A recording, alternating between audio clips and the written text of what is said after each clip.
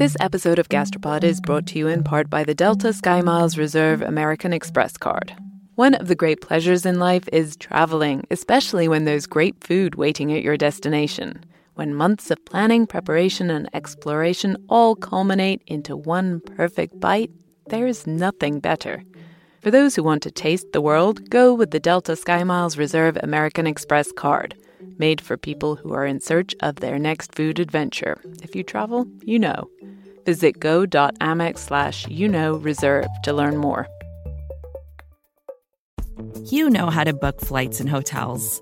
All you're missing is a tool to help you plan that unbelievable travel experience. That's why you need Viator. Book guided tours, excursions, and more in one place. There are over 300,000 travel experiences to choose from, so you can find something for everyone. And Viator offers free cancellation and 24/7 customer support for worry-free travel. Download the Viator app now and use code Viator10 for 10% off your first booking in the app. Find travel experiences for you. Do more with Viator. Yeah, it's interesting. In the very early days, well, this is sort of the first day we were getting ready to go out, and I had never run a restaurant before, which became really obvious at this last moment. And my chef, Rolando, he was working with me, but he was a professor at Johnson & Wales, so he was just coming up like 1 or 2 days a week. And I was responsible for getting everything in place, and he came and he's like, where's the menu? And I was like, we had no menu on the truck, and we had no place for a menu. I hadn't considered it. Like, I got all the kitchen equipment in there. We got everything perfect, except there was no menu. No menu? A restaurant with no menu? What was Air thinking? That's Aaron Muir. And in 2008, he set up a food truck without a menu. And eventually it would go on to become one of Boston's most popular fast casual restaurant chains called Clover. We serve breakfast, lunch, and dinner, and our prices tend to be pretty low. Our food is pretty quick. We make everything from scratch in-house every day. There's no freezers, and we even make our own barbecue sauce. Which is, like everything else at Clover, delicious. I wish there was a Clover in LA. I do love Clover, and my partner Tim works right near one at his office downtown, and he's downloaded the Menu app for even easier, faster ordering. Air did eventually figure out a menu, and today with their app, Clover's at the cutting edge of menu tech. And that is why we're talking to Air, because this episode is all about menus. You're listening to Gastropod, the podcast that looks at food through the lens of science and history. I'm Cynthia Graber. And I'm Nicola Twilley, and we have a lot of questions about the history and science of menus. Like, when was the first menu invented, and what did people do before that? And something I've wondered, and maybe some of you have too, are menus manipulating us? If there's a dish in one particular place on the menu, or if the prices of the dishes are listed in a certain way, can that push us to choose something we might not otherwise have wanted to eat? Menu mind control. Is it a real thing? Because it's not just about prices and positioning. What about how things are described, or even how many dishes to include on a menu? There's so many design decisions that go into creating a menu. And this episode, we're going to decode them. All that, plus the menus of the future. But one thing that is not in this episode, because we didn't have room, is the story of secret menus. You know, the famous animal style at In-N-Out and other secrets too secret to say out loud. But don't all start crying, because we've saved that story for our special supporters newsletter, and you can get that by donating $5 an episode on Patreon or $9 a month on our website. Secret menus and the warm glow of supporting your favorite indie podcasters can't be beat. In the archaeological record for written menus, there is a menu written on the wall of a bar in the 2nd century BCE in Pompeii. Alison Perlman is the author of the book May We Suggest? Restaurant Menus and the Art of Persuasion. And she says that's the earliest example of a written menu we've found so far. But as long as there have been people wanting to eat outside their house, there have been places to do that. And those places will have needed some kind of menu, even if it was just a list written on the wall. Sometimes, though, the menu wasn't actually written. Alison said about 900 years ago, during the Southern Song dynasty in China, they had a custom called viewing dishes, and this was like a visual menu. The servers would bring out these dishes, sort of sample dishes, and as soon as the diners had selected, then they would swap them for actual dishes that the diners could eat. So there's always some sort of communication of the offerings. This kind of visual menu is still something you can find today, especially in Japan and in Japanese restaurants. There's a whole tradition of making very beautiful wooden or today plastic models of each dish, and you look at them to choose what to eat. But written menus didn't become really common until restaurants as we know them today were invented. We actually made an episode about this. It's called, unsurprisingly, Inventing the Restaurant. And that really started the menu trend, too. First menus are from the 1700s in Paris, and then I believe the first menu in the United States was like 1830s, I think 1834. So they are modern inventions. Josh Kuhn is director of the USC Annenberg School of Communication, and we met with him in the special collections room of the Los Angeles Public Library, where they have an enormous and delightful menu collection.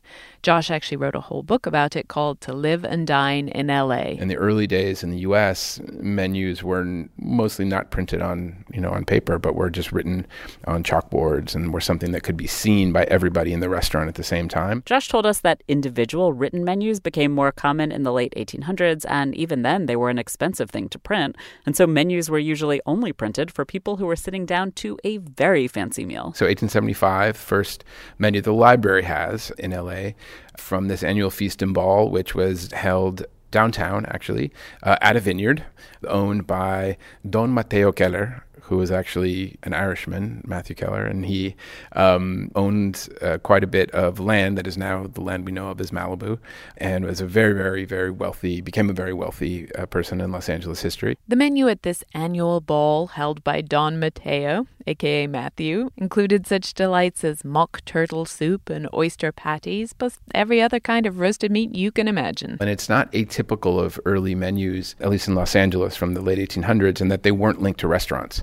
They were linked to events, because dining out, and especially dining out in such a way that you would have a menu, was such an act of extreme privilege. Nowadays, of course, personal printed menus have trickled down to the rest of us, although the list on the wall is still a popular option, especially at the lower end of the market. So over history, a menu has been a list of what an event or a restaurant has to offer over the course of the meal. Philosophically, a menu is lots of other things. A menu is a story. A menu is marketing, advertising. It's a biography of the chef. It's the first interface, really, between a customer and the chef. And I could go on. It's many things. Well, the point of any menu is to reconcile the interests of restaurateurs and diners. They are not always on the same page. The menus are peacekeepers. They're relationship brokers, in a sense. Allison and Josh are authors, so of course they have this literary meta view of what a menu is. But what about people who run restaurants and design menus for a living? What do they think a menu is? We asked some people with just that experience. Tom Schlesinger-Guidelli has been in the business since he was about 10 years old. And last year he opened his own place, a cool new restaurant in Boston called Alcove. I wanted it to be a place where you could come and have a hamburger on a snowy Tuesday in February and a beer, and it would be $20. And when you wanted to celebrate your anniversary, you would feel comfortable coming here as well. And if you just want some delicious little snacks and a cocktail at the bar before hopping on an evening train, like Cynthia and I did one Thursday afternoon, well, it's perfect for that, too. We met Tom at Alcove with his menu designer, Drew Katz, and we asked them what they think a menu is. It's a snapshot in time of what that restaurant's offering is. I think also it's a roadmap for what's to come. I mean, even the way it's laid out and the progression of the meal sets expectations, but there's a certain amount of, I don't know if it's adrenaline, but when you sit at a restaurant and you finally get to your table and you open it up, there's that like exhilarating feeling of like, what am I going to have? There's all these choices, all these amazing options, and it becomes this sort of, you start to plan out your evening centered around what's in front of you. So a menu is everything from a roadmap to a story, which is lovely, but still, ultimately, a restaurant is trying to sell you some food. And the menu is a big part of how they do that. Menu has to persuade us, diners, that what they offer is what we want. And that's not always so easy. And especially because they have to limit our freedom of choice. Persuade us. This is just what Allison wanted to figure out. How are menus trying to persuade us, and is it working? To find out, Allison embarked on a pretty tasty, but also pretty rigorous field study. And that was me going to 60 restaurant brands, 77 visits, and documenting very systematically each time. Allison also read manuals about menu design. She interviewed chefs and designers and owners. She looked through all the scientific studies she could find on menus and persuasion. So with all that research under her belt, are there any secret rules about what works? Like the universal guidelines of menu design? Okay, there are very few. One of them, though, is actually the law, meaning it has to be accurate. There are accuracy laws. So that's one thing. Rule number one, accuracy in labeling. Allison says the only other real universal, it's not a law, but she says it's something every restaurant should live by. The menus should be clean. So far, so basic, accurate, and clean. But what about all the other millions of choices a restaurateur and their designer have to make about font and layout and paper choice and pricing and everything? Aren't there right and wrong decisions there? Okay, let's start with price. That seems like a pretty big one. Obviously, restaurant owners want us to spend our money, and there are some tools that help there. One thing that is certainly not recommended, and for good reason, is putting prices in order. So the idea that you should stagger your prices is a good idea if you want people to not to shop by price. This seems to be generally good advice. And actually, if you start paying attention to the menus when you go out to eat, you'll notice that basically everyone does this. I can't remember any time I've seen a menu where the prices are in order of cheapest to most expensive. Not a great idea. Allison says if you want to stop people from focusing on the price, you can also sort of tuck the prices at the end of the menu description rather than having them all lined up in a column. Or you can leave off the dollar sign or even write the number as a word. All of these help with not drawing your attention to the price. Now, if you're a menu designer or a restaurateur and you want to convince people that something is a good deal and worth opening their wallet for, Allison says you do have another trick. Behavioral economists call it anchor pricing. An anchor price is just the idea of having something super expensive on your menu so everything else looks pretty reasonable compared. So, for example, there was a restaurant I went to, a modern steakhouse called Cut, and they had an item on the menu for true Japanese 100% Wagyu beef from Miyazaki Prefecture, Kyushu. And it was the ribeye version that you could get 8 ounces of ribeye for $155. That was a kind of anchor price, because it made the New York sirloin on the very same menu look like a bargain at $57. Behavioral economists have shown that this does work, that we're more likely to spend more money on something than we otherwise might have if there's something even more expensive to compare it to. But Allison says the menu experts she interviewed were not convinced that anchor pricing is that useful for them, even if it works. Some swear by it, but some say it's wasteful. That super expensive item is taking up valuable menu space, and if it's not being ordered, then it is literally going to waste. What about alcove? We asked Tom about when he and Drew were designing the menu if they thought about including a dish that was kind of an anchor price. Yeah, we thought that we weren't going to do that. I mean, truthfully, I don't think that's an appropriate way to get people to come back to your restaurant. Tom's point was that tricking people into overspending isn't exactly going to leave them happy, and if they're not happy, they're not coming back. I mean, I have a philosophy that everybody has an inner wallet when they come into a restaurant. They have an idea of what they want to spend, and that it's the responsibility of the restaurant to help them spend what they want to spend, whatever that may be, whether that's they want to come in and spend $20 tonight or they want to ball out and spend $1,000 tonight. Whatever that is, it's the responsibility of the restaurant to help them experience that. Air works in a different pricing environment. If you go to a fast casual restaurant like Clover, you expect to spend, I don't know, maybe $10, 15 max. Anchor pricing isn't what's working in fast casual because those restaurants have a different trick. If you look over the last 10, 15 years, most of the improvements in sales, most of the major players are coming from basket, not from price. So what that means is they're successful in getting people to buy more things or to trade up for more expensive things. And, you know, a simple version of this is like having guacamole be an add-on, or if you go into like a bowl place or a salad place, you know, they'll have $7.90 listed on their menu, but when you go and check out, it's like $13. And that process is like a psychological arbitrage that they're playing. If the menu actually said $13, that would put people off. but somehow seeing $7.99 on the menu and paying $13 at the register doesn't. So that idea that you don't mind that guac as an add-on, but you do mind it if it's in the initial price, I don't know why that is, but that is the way people are. So this add-on trick does get people to spend more money, though Air doesn't use the strategy at Clover. Air's pricing is straightforward because, like Tom, his goal is happy, loyal customers. Still, if you see anchor pricing or add-ons, yes, the person who wrote that menu is trying to get you to spend more money. Whether or not that pays off for the restaurant in the long term is kind of an open question. And a lot depends on the restaurant itself. Because actually, what the price is really doing is telling you something about the restaurant itself. More than convincing you, the prices are a way of saying, are you in a fast food joint where something might cost $1.99? Or are you at a 15-course tasting menu where the price might be tucked away at the bottom of the menu and certainly there is no 0.99 cents? But back to manipulation, because related to this idea of anchor prices tricking you into spending more is the idea that you can sell more of a certain dish if you put it in just the right spot on your menu.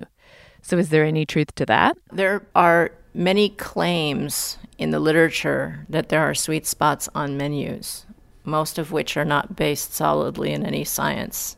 The only experiment that I found that seemed rigorous enough was a study that was done a long time ago in 1980 of a signboard menu in a fast food restaurant. This wasn't even about a menu you'd get at a table. It was about a menu on the wall. In the study, the researchers examined 10 locations of a fast food restaurant that were all set up basically the same way.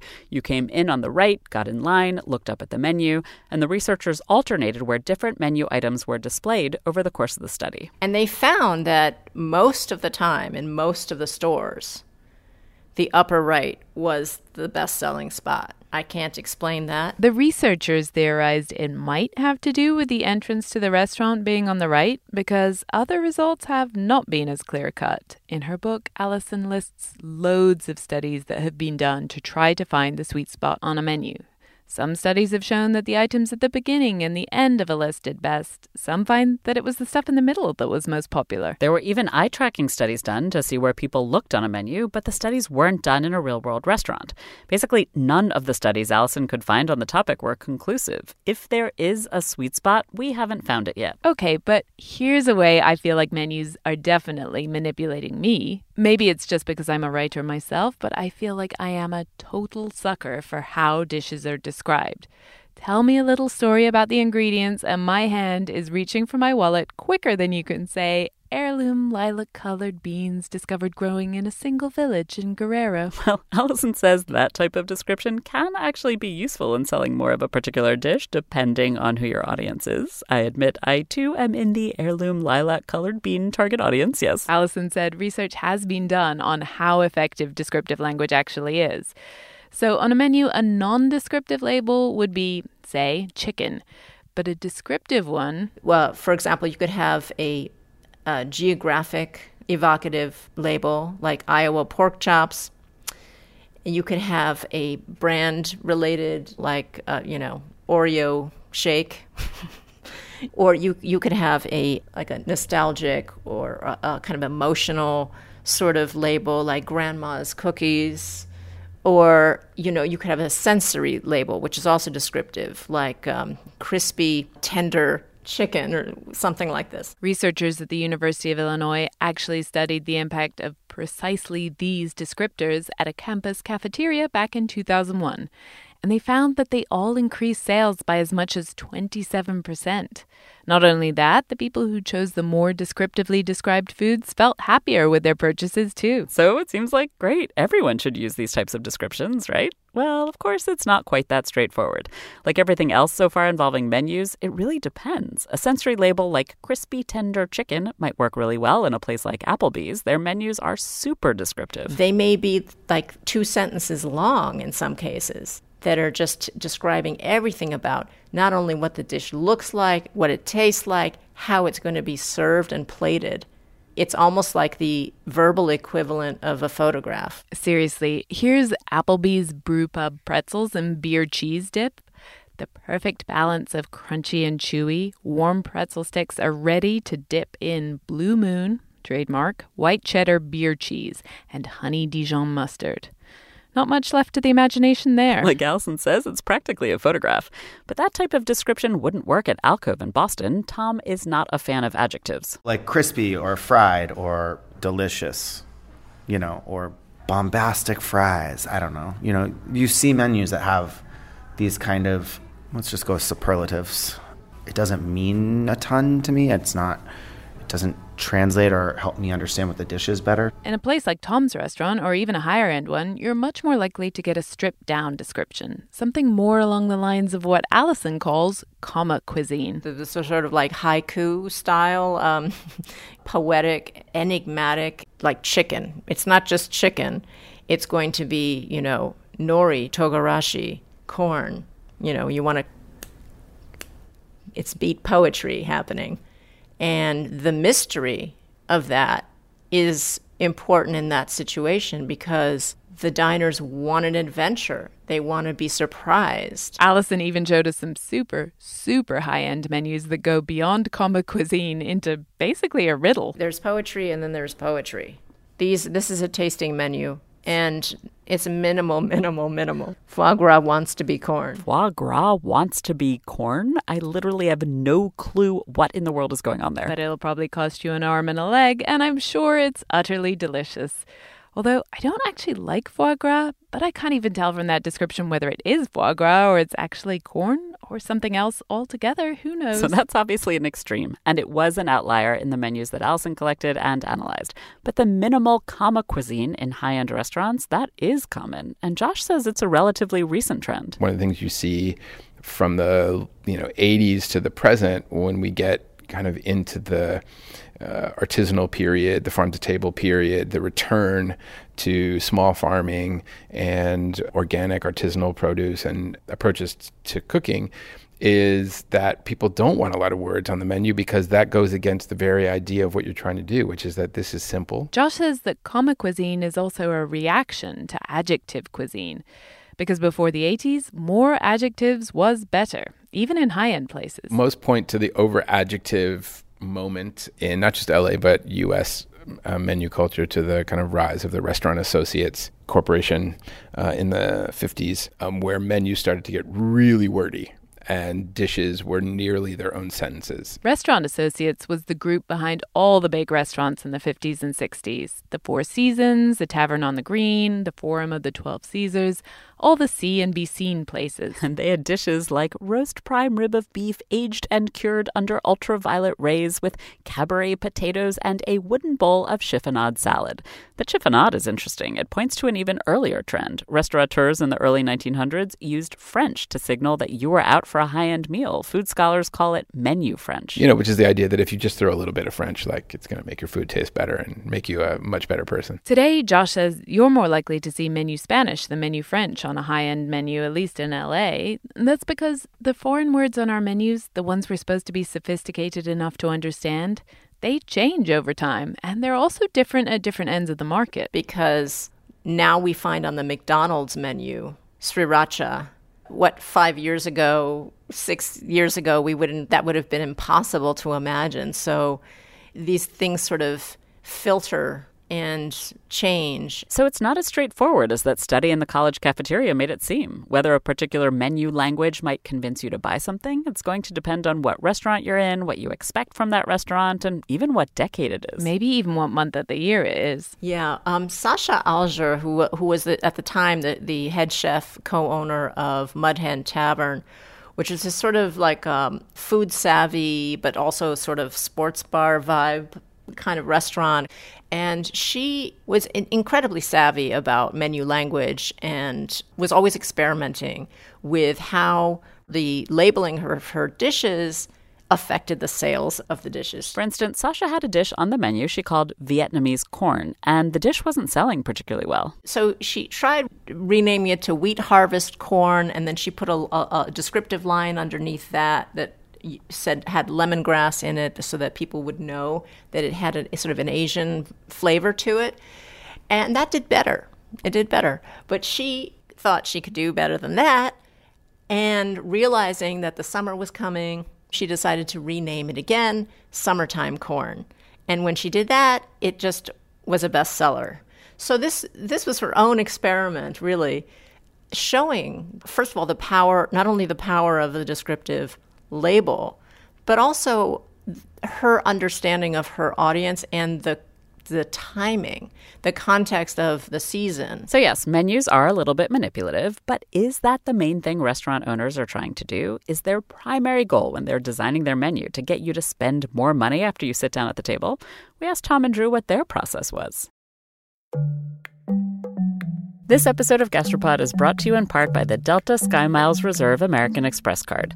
You know that feeling when you try a new food for the first time and your mouth experiences these brand new flavors and sensations? It's like, wow, I didn't even know a food could do that. This happened to me when I went on this amazing trip to the northern tip of Queensland in Australia. We were so far north that we were off the country's electrical grid, and we were staying on a banana farm where they grew dozens and dozens of different kinds of bananas. In the morning, I woke up to a basket full of some of the most bananas you can imagine. Red ones that were super soft and sweet like raspberries, and small finger-sized ones that were sort of floral, and even blue ones that tasted exactly like vanilla ice cream. Life's too short to pass up extraordinary experiences. And if you're ready to take your next big food adventure, go there with Delta SkyMiles Reserve American Express card. If you travel, you know. Visit go.amex/reserve to learn more. Fox Creative. This is advertiser content from 26.2 Team Milk and their new docuseries, Running Sucks. Is running the worst? Yeah. Do you love it? Do you hate it? I hate it so much. I hate it so freaking much. That you're a real runner now! I hate it. I'm Abby Ayers, a 37-year-old mom from Utah who found herself running across the Manhattan Bridge in my first race ever. Running Sucks celebrates women who run and the running communities that carry them across the finish line. Running helped me in so many ways postpartum.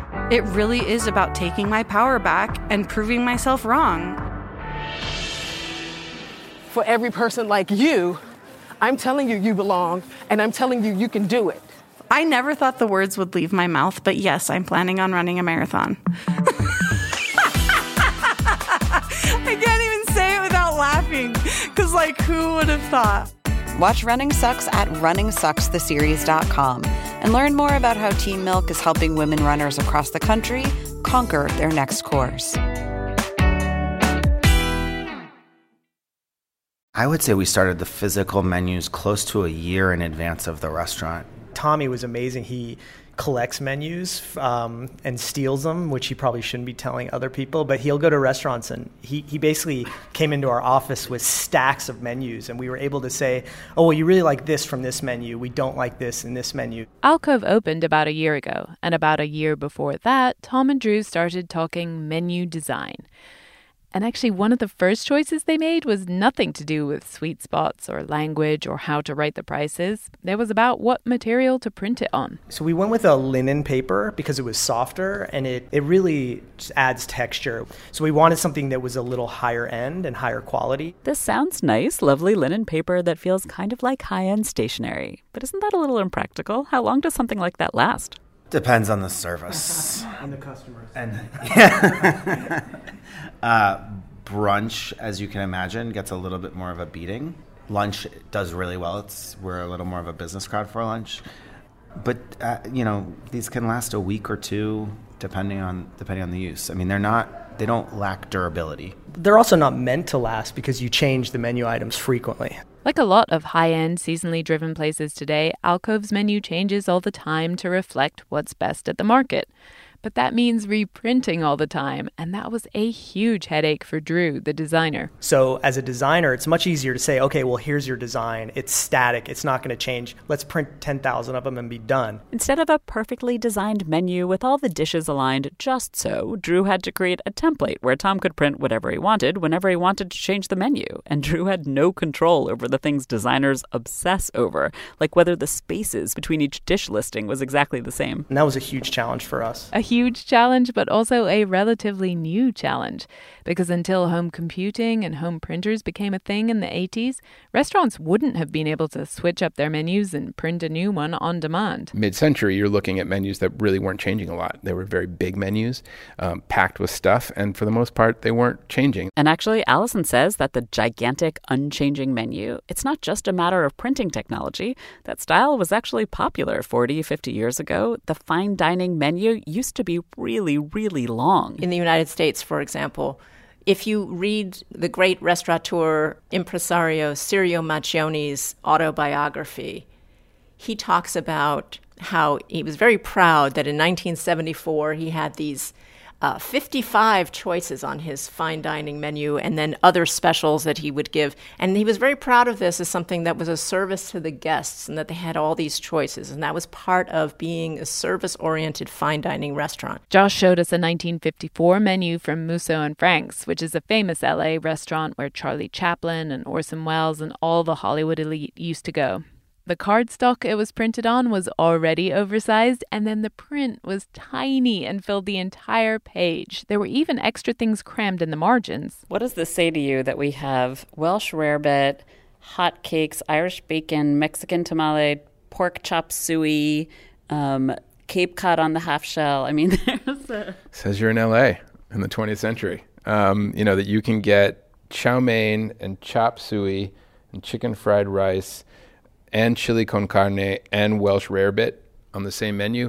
The tradition would be the more things you have on a menu, the better the restaurant, because your chef is so good that then the kitchen can produce all of these dishes. But today, a higher-end restaurant is probably not going to offer a menu with 50 to 100 options on it. Now, I think most people, when they see a menu that's this big, think something's wrong here. Where are they getting all this food, and is it fresh, and how long has it been in the kitchen, and where was it shipped from? And we expect of a fine dining restaurant to be a much more focused menu, something that's coming from the chef as auteur, and it's very different expectations. So for someone opening a high-end restaurant today, like Tom was a year ago, what's the right number of dishes on a menu now? For whom? I think that's part of the question, right? There's a reason why when you go to a 40-seat restaurant, they're offering 8 items. Some of it's space in the kitchen, some of it's waste. There's a reason why when you go to a Cheesecake Factory, the menu is, let's go with dozens of pages and many different cuisine types. But you're also looking at kitchens in a restaurant like that, which is 400 or 500 seats. One fry later is dedicated to French fries. One fry later is dedicated to pot stickers. One salad person is dedicated to the Asian chopped salad in a restaurant like that. At Alcove, they have maybe 5 to 7 options in most sections. The snack section, the one to share, that's the biggest. There are 10 options there. For me, we try to have something for everybody, but that doesn't mean we have everything for everybody all the time. Tom's reality is that he can't have everything for everybody all of the time. He doesn't have a Cheesecake Factory-style kitchen, so he can't serve a Cheesecake Factory-length menu, even if he wanted to. Which, fortunately, he doesn't. Ayers restaurants are even smaller than Alcove, and so he, too, has to balance the number of dishes he offers with the quality he wants them to be. This is a constant tension for us because from a business standpoint, if I go from, like right now on my breakfast menu, I have 4 breakfast sandwiches. If we add a 5th, we'll have more sales. And if we add a 6th, we'll have even more sales yet. So there's a strong desire, especially among like more operationally minded people in the company, to like keep adding, because you add this and you get more sales. And you do, you serve a need that you didn't serve before, you serve a person that you didn't serve before, and so you do slowly grow the pie. But at the same time, for food, complexity is the absolute enemy of quality. And so I think what we would do in time is back ourselves into a place where nothing tastes as good. I mean, to the point where, like, personally, if I'm considering a restaurant to go eat at, I'll look at how big their menu is. And if it's a big menu, I probably will favor a restaurant with a small menu. And I think it's a strong signal about, will the food taste good? But again, it's all about the context. Clover and Alcove are the kinds of places where you're expected to trust that you'll find almost all the dishes delicious, so the menu can be shorter. And their food is good because they focus on only what they can do well within their constraints. But maybe you're getting a big group together and you need to go to the type of place that has a little bit of something for everyone. There are plenty of restaurants like that, and they have the kitchens to match, so their menus can be long, and they are. At Alcove, when it came to the physical design of the menu, what Drew and Tom came up with is beautiful. It's blue and gold. It's very classy. There are elements of the logo embossed on the paper. It's a soft linen. And Tom and his team print new ones regularly as they change the offerings. But at Clover, Air can change his menu every second because it's digital. And actually, the brave new world of digital menus is what's finally giving restaurateurs and menu designers the data they need to see what really works in terms of menu engineering. Mom deserves the best, and there's no better place to shop for Mother's Day than Whole Foods Market. They're your destination for unbeatable savings, from premium gifts to show-stopping flowers and irresistible desserts. Start by saving 33% with Prime on all body care and candles. Then get a 15-stem bunch of tulips for just $9.99 each with Prime. Round out Mom's menu with festive rosé, irresistible berry chantilly cake, and more special treats. Come celebrate Mother's Day at Whole Foods Market. At Evernorth Health Services, we believe costs shouldn't get in the way of life-changing care, and we're doing everything in our power to make it possible. Behavioral health solutions that also keep your projections at their best? It's possible. Pharmacy benefits that benefit your bottom line? It's possible. Complex specialty care that cares about your ROI? It's possible. Because we're already doing it. All while saving businesses billions. That's Wonder made possible. Learn more at evernorth.com/wonder. The potential there and what is already happening in many cases is pretty extraordinary. In the past decade, technology has started to make significant inroads into the menu biz. Tablets at the table, digital menu boards on the wall, apps on your phone. Digital menus started at fast food restaurants, but increasingly even high-end places are using them because they offer restaurateurs a couple of really important advantages. One thing that they allow you to do that you don't get with the usual printed style menu or usual signboard style menu is controlling a sequence. Restaurant owners are basically forcing eaters to go through a series of screens. They have to pay at least some attention to the options that they're scrolling through. That allows the restaurateur to focus the attention of the diner on very specific information. The other huge advantage with digital is the harnessing of data and the being able to suggestively sell to your customers. Restaurateurs can see what people have ordered before and adjust what they see accordingly. They can see what people who order one dish tend to also order and use that information to make suggestions. And they can look at all that data to figure out what's actually working. They know exactly what people saw and exactly what they ended up ordering. Air has an entire digital menu at Clover, and we wanted to see it in person. So we met him at breakfast time at one of his restaurants in Cambridge, and we were staring up at the large, colorful screen that took up nearly the length of the wall. It's changed, yeah. Picture came up. That's the popover breakfast sandwich, which is really yummy. I usually have this personally every Friday morning. It's like I do this like once a week. At the end of my week, I have like a coffee and a popover breakfast sandwich and enjoy it. Listeners, Cynthia was totally manipulated by this menu board and went on to order the popover breakfast sandwich, just so you know. I did. It was delicious. I was okay being manipulated. And a popover, for those of you who haven't had the pleasure, is essentially what I would call a Yorkshire pudding. And that is totally not helpful for most Americans. It's a kind of muffin-sized puff made from a really light batter. It's a little crispy on the outside and really airy inside, and great to fill up with something else like what you might find in a breakfast sandwich. But let's not get distracted. The point is the menu. Air's shiny new digital menu, which is a very long way from how Clover started out. Without any menu at all. That was when Air was launching his first food truck near MIT. When the chef was like, "We need a menu," Air grabbed a nearby whiteboard. And I just wrote on the side of it and then wiped it off. For a long time, Air stuck with the whiteboard system. He built an app that allowed servers to take orders digitally, but the menu was literally handwritten until he opened his first brick-and-mortar restaurant in Harvard Square in 2010. Now, Air has gotten rid of all the Clover food trucks, and instead they have a whole local chain of meat-free fast casual restaurants around Cambridge and Boston. And all the menus are now digital, all with technology designed in-house. They're not just digital, they're actually 100% live. So a lot of the digital menus in our industry right now, if you go to Dunkin' Donuts, for example, even Starbucks has digital menus at some of the restaurants now. Those are sort of akin to a PDF or an image file, or maybe even like a video file with little animations. But if they want to make a change on the menu, they have to send it back to an art team who like redoes the menu and then publishes it for them.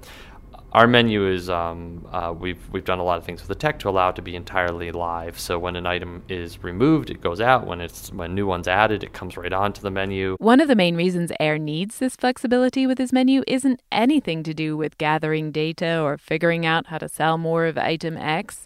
It's because he changes his menu so frequently. Air might swap out like 10% of the menu even on just one day, but this happens every day. And so month to month, almost the entire menu might have switched at least once, if not more. So we have some things that are there all the time, but we have a whole lot of motion, a lot of new things coming in, and the schedules for those are driven by what's available from farmers. Clover serves produce that is in season and produce that is almost all local. And produce isn't in season locally for very long at a time. You might just get a couple, 3 weeks of strawberries and a month of Brussels sprouts. Perhaps surprisingly to some of you listeners, Clover's Brussels sprout sandwich is one of their absolute bestsellers.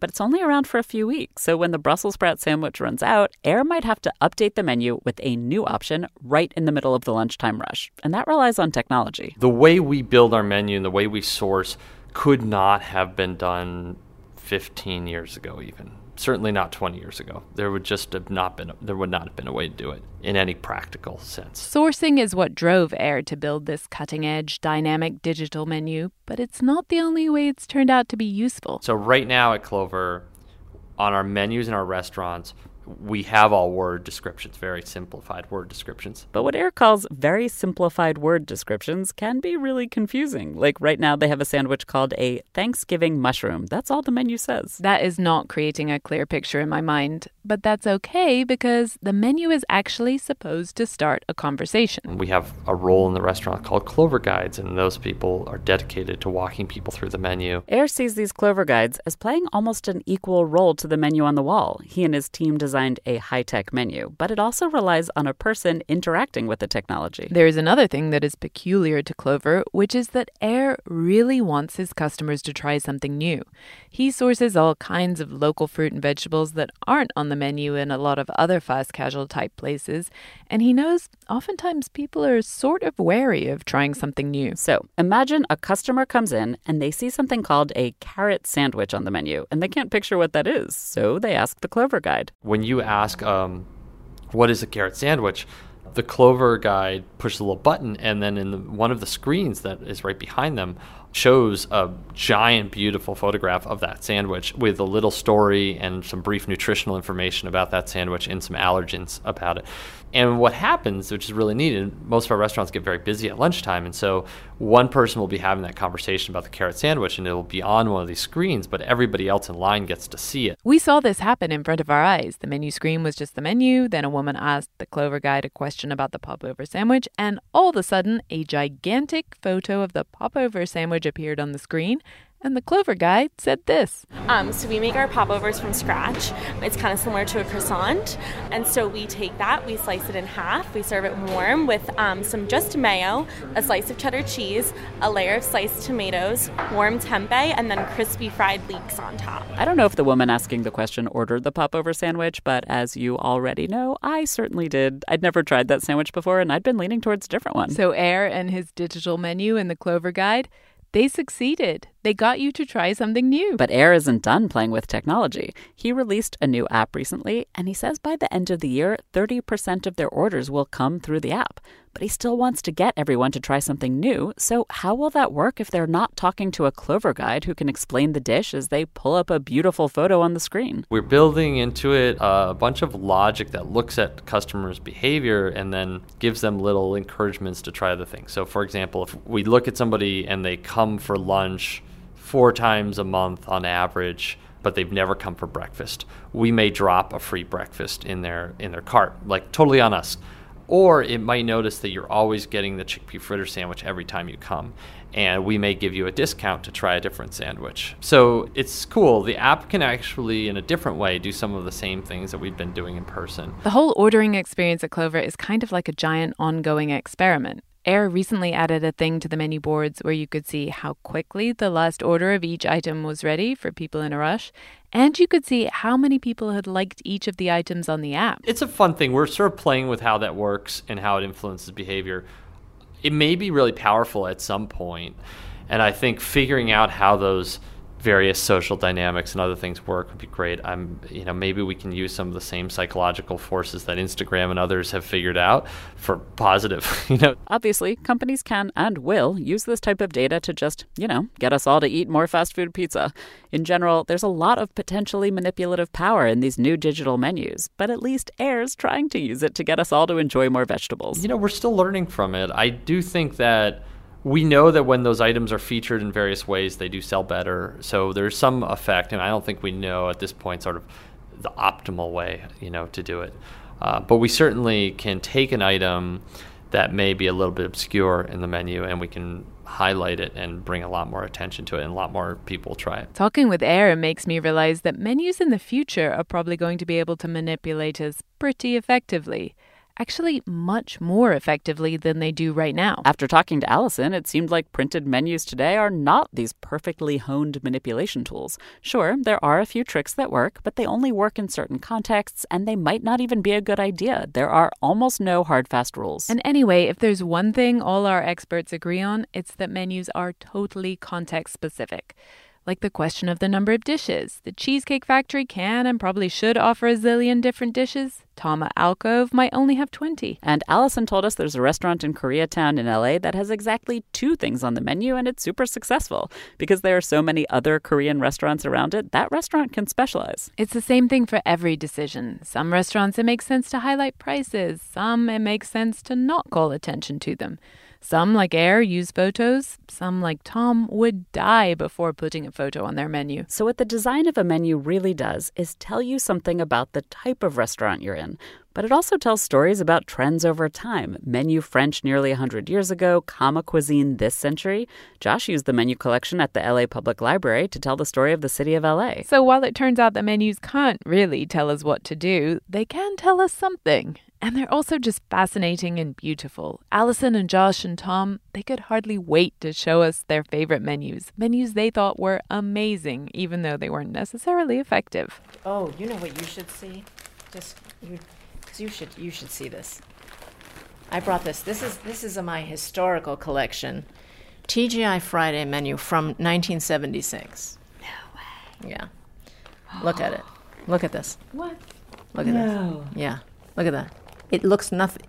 This would never. You can't even read that. This would never happen today. This menu was ridiculous. We have photos on the website. It was printed in an elementary school notebook, and it was covered in doodles and gold stars and little jokes. And it was printed in something that looked like handwritten cursive. It was nearly impossible to read, but it was totally delightful. It was one of my favorites as an art object, but I can't imagine sitting down at a restaurant and getting this and having to decide what to eat. Oh my gosh. So this is I have a menu from the Stinking Rose, which is on La Cienega Boulevard in Los Angeles.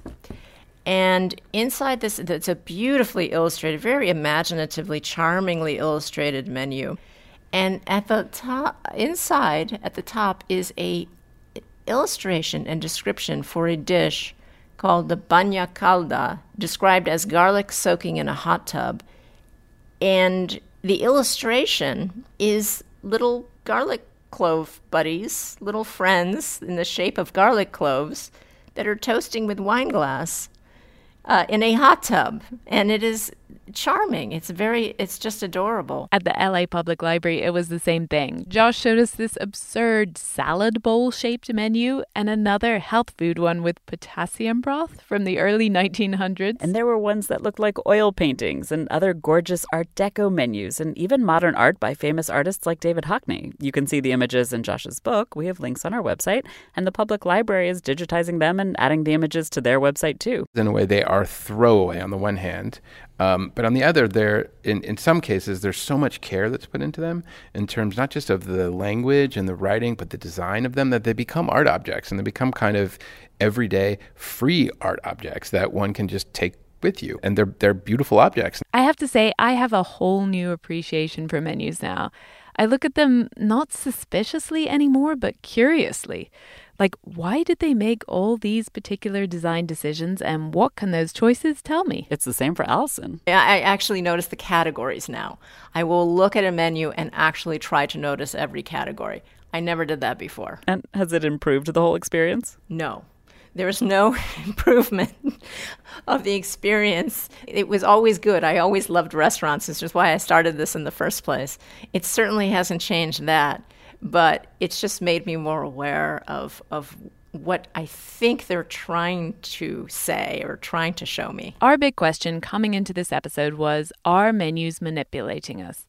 And that was also Allison's big question when she started her book. So where'd she end up? It doesn't seem like a big, horrible conspiracy, because we are ourselves, I think, very willing co-conspirators in the whole persuasive process.